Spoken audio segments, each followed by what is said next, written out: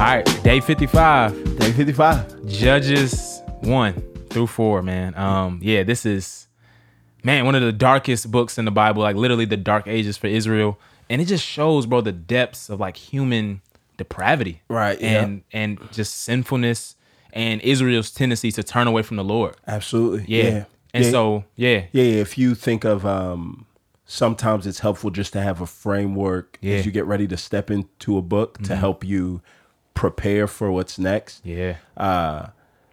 Just think of this. If you had to describe this book in one word, the word that you're going to use is nosedive. Yeah. Nosedive. So the thing that you want to be prepared for is every chapter is going to be worse than the one that you just read. Absolutely. So it starts off seemingly on a high note, right? Yeah. So what you'll get is this book's going to start off the same way that The other one started. last one did, right? So Joshua was a great tale of the faithfulness of God. somebody who, God's work outlives God's workers. God still speaks. He doesn't go out of business. Joshua hears from God, does everything that God would have them to do. Yeah. They conquer the land. And this book starts off and it says, after the death of Joshua.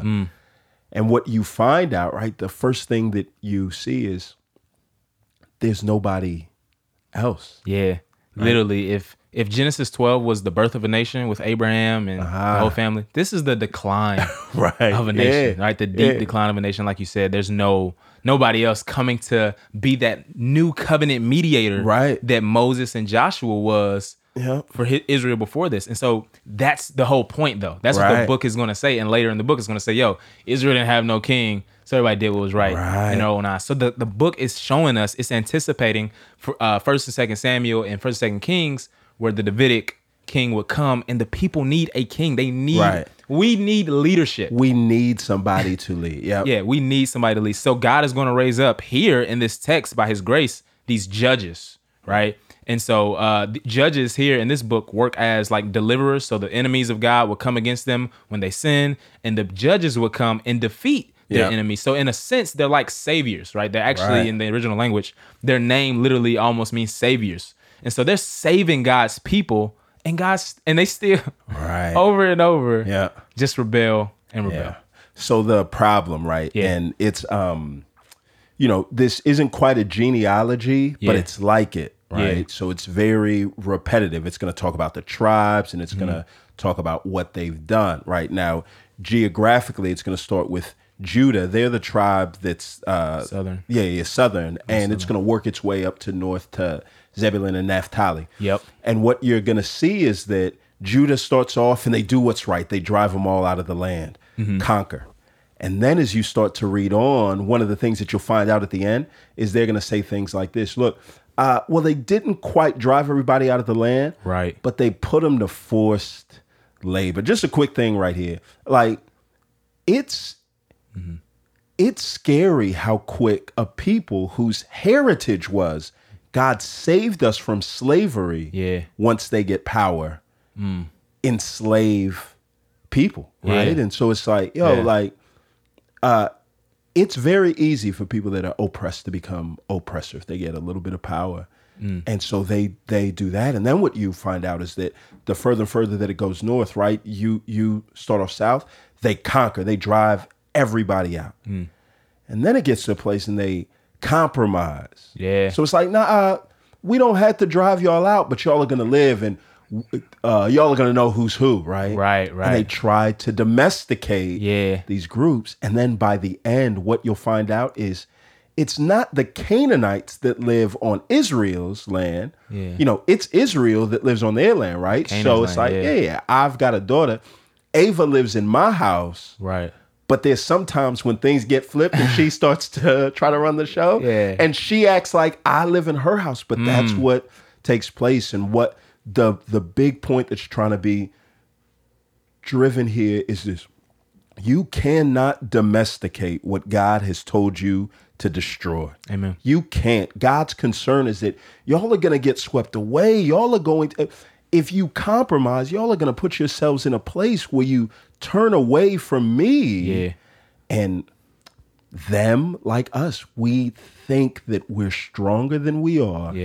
to keep bad influences around and think that it's not going to pull us down. Yeah. And these groups lead to the nosedive that we see in Judges. Yeah. They were more influenced. By the end of this book, they are more influenced by the people of Canaan than they are the God of Israel. Right? Like that's the whole thing. God is like, I know what they're capable of. So I'm telling you to eradicate them. Yo. Yeah. And so Judges 3, like it literally kind of starts the cycle. So first 2 chapters are kind of like the history and why, like the historical setting, what's going on, why is this happening?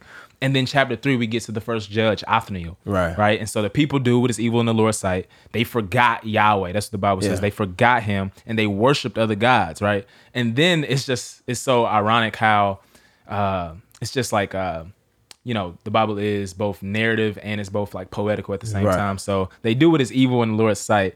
And the Lord allows a tribe to come against them whose name means doubly evil. So he's going to come. He's like, y'all think y'all want to do? Okay, I got something for y'all, right? Yeah. And but he raises up Othniel and he delivers them after they cry out to him, and the land has peace. Right. For 40 years. This is so. Chapter 2 is going to lay out this, right? What you're going to find with that is you're going to have that same storyline repeated throughout this book. Yeah. 7 times. It's people are good. God blesses them with peace. Yeah. They start to feel themselves. They turn from God. Yeah. God is active in ensuring that they feel the weight of their sin. Look, and then once they get caught, once they feel the punishment, they cry out to God, right? So look, it is a repentance that's brought out. Well, you're only saying sorry because you got caught, right? Yeah. But God, even with a group of people who are only saying sorry because they got caught, God still comes, and every time they cry out to him, God delivers them. They praise God, and then they start feeling themselves, and then the cycle goes over and over and over again. And then I think too, man, it's just you know, the way God saves us is so ironic. It happens in such a way every time, to the point that we could never get the credit for it. So here with Ehud, the next one is Ehud and Eglon. And it's this crazy story. He gives a lot of detail, right? And Ehud is basically from the tribe of Benjamin. Benjamin means son of the right hand. But the Bible is explicit about how he puts the sword on his right side. Think about it. If you were right-handed, you couldn't pull the sword from the right side and be ready. He could pull it with his left hand. So he was left-handed. He's a lefty. He's a lefty, like John O. Right? He's a lefty.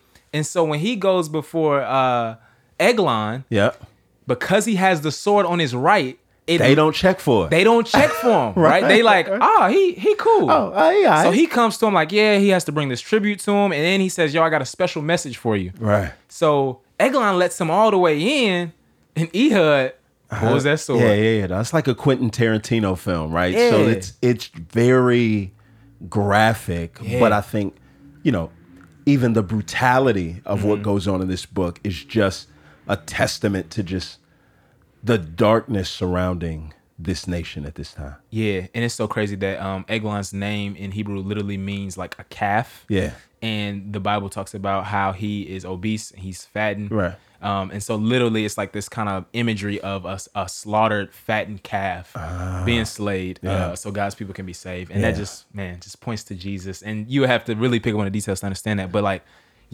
God is ironically saving his people in so many ways. Yeah, over and over. Yep. And so what we're just going to see throughout the course of this book is that God's people are going to take this nosedive and you are going to see the depths of the wickedness of the people of God. Yeah. But the backdrop of that is you're also going to see the depths of God's love. Yeah. Because God's never going to be like, nah, I'm not going to save you this time. He's never going to be like, I told you so.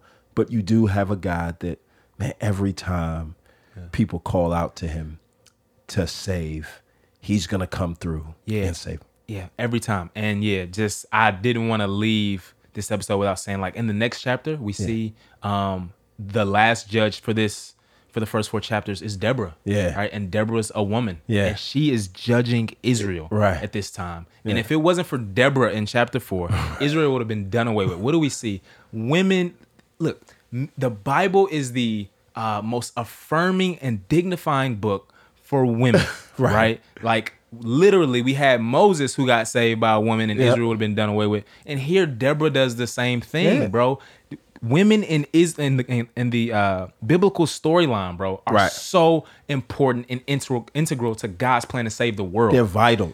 So in a patriarchal society, the Bible is never going to shy away from.